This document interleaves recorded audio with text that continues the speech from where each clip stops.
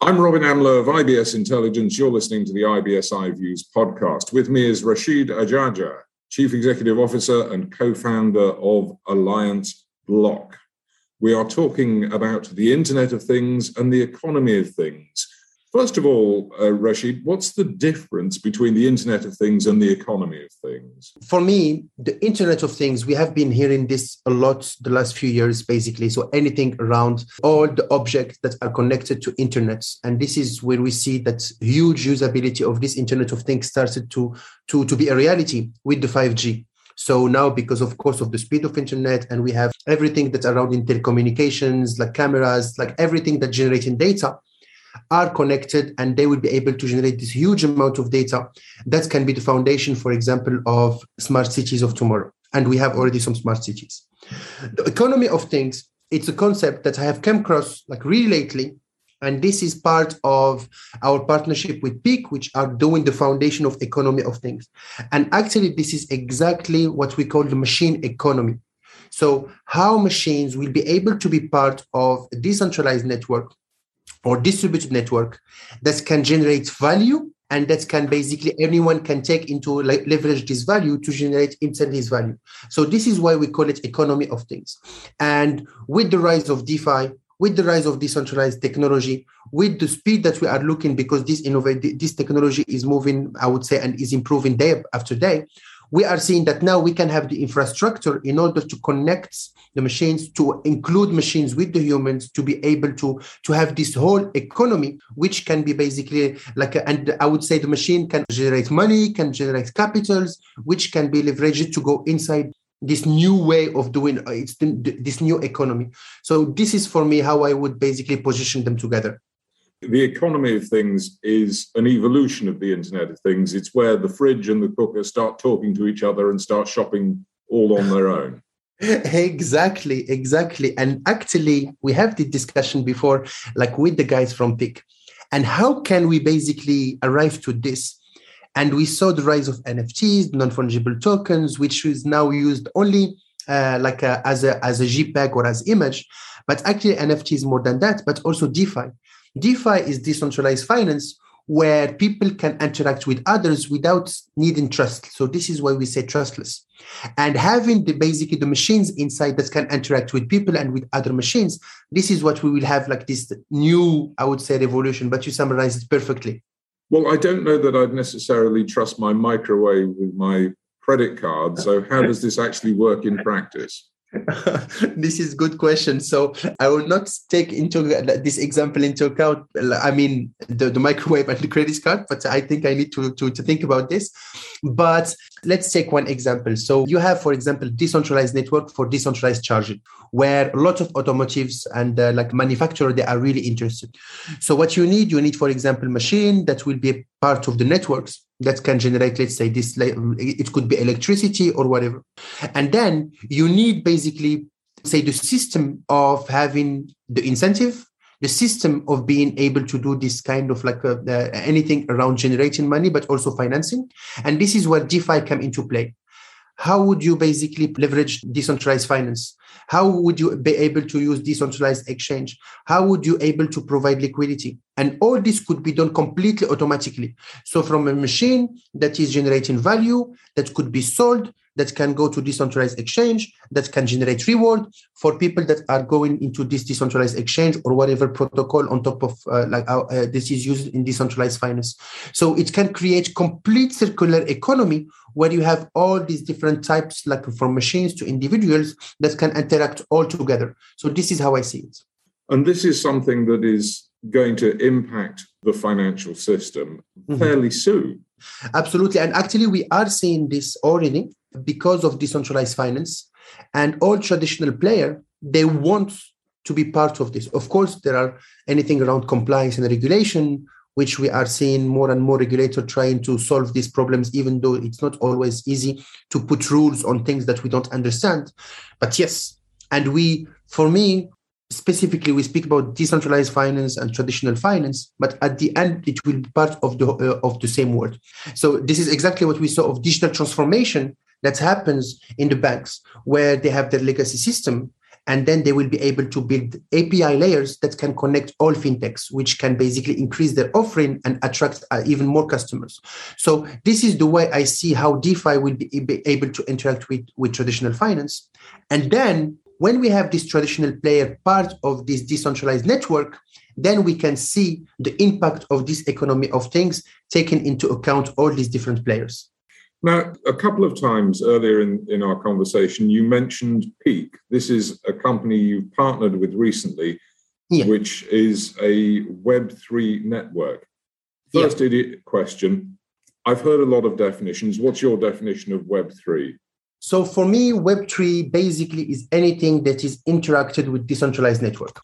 It's a word that is the new generation of technologies of web, which is based on the blockchain, which is different from Web 2.0, which is basically the web, like in a social way, like what we see in Facebook, like what we see in Twitter, and so on and so forth. So to summarize, basically Web3 is used really in the new generation of technology that is based on the blockchain, on the decentralized technology. And the Web 2, it's anything around the social web, basically.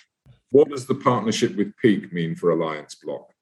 First of all, they are building this one. They are what we call a layer one. So they are building what we call Parashell, which is a blockchain on the Polkadot ecosystem. And they are building this really new way of doing economy of things, which is absolutely amazing in terms of the attraction that they have. They have, for example, a partnership with Audi. They have lots of car manufacturers. They have lots of traction into decentralized charging. For us as Alliance Block, we build basically decentralized finance infrastructure for anyone, anywhere to be able to use it. So we will be the engine of Peak to be able to have all access to decentralized finance. So as we discussed earlier, the machines will need to generate value, which need to be monetized. And this value need to be exchanged. In order to be exchanged, it needs infrastructure and specifically decentralized finance to be able to do so. And this is exactly what we are providing. So for us, it's accessing this market of economy of things, and for them using Alliance Block as engine to be able to run all the decentralized finance infrastructure. One of the things that occurred to me when I was talking to somebody else a few weeks ago is that the very first non-fungible token was actually a banknote introduced in the 18th and 19th centuries in various countries around the world. The banknote, instead of carrying around your bag of gold, was an NFT in its day. Mm-hmm.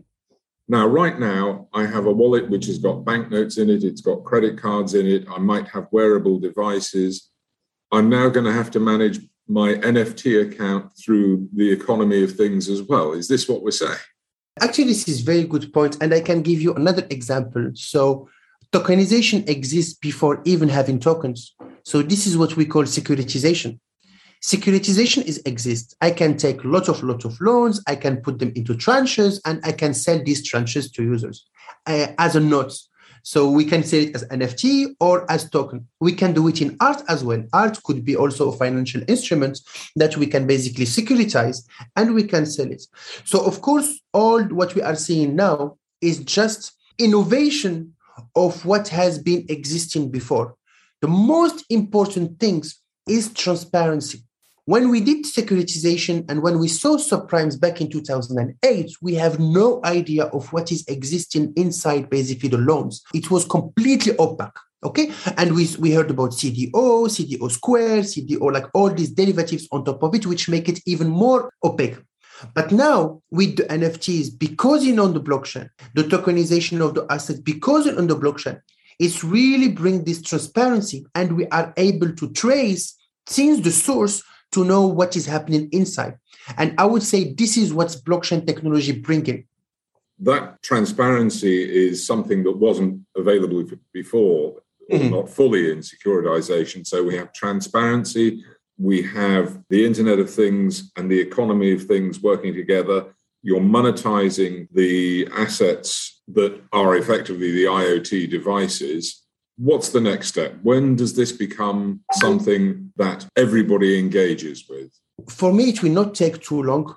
Exactly when we speak about Internet of Things, there is the 5G that is making Internet of Things reality. Now, the biggest factor that is making this very difficult to adopt is regulation and compliance.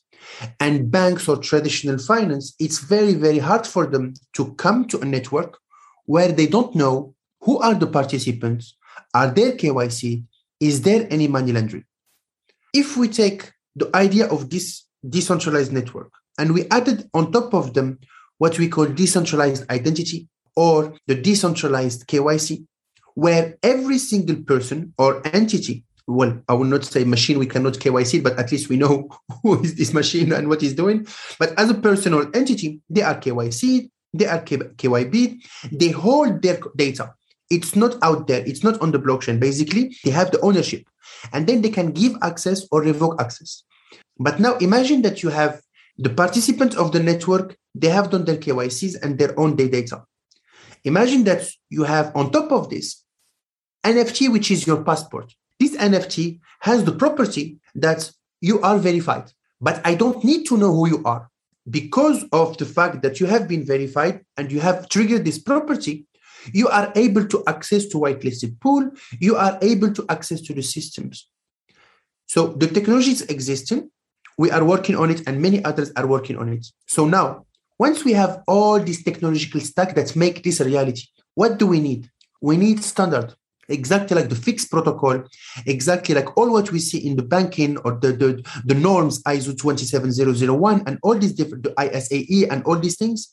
So we need standards. And the problem with KYC AML, even I was speaking with a managing director of Barclays Private Banking, and they told us sometimes they can onboard client 3 months to do their KYC AML proof of funds. And then these same clients want from private banking to the investment banking, but they need to do everything again.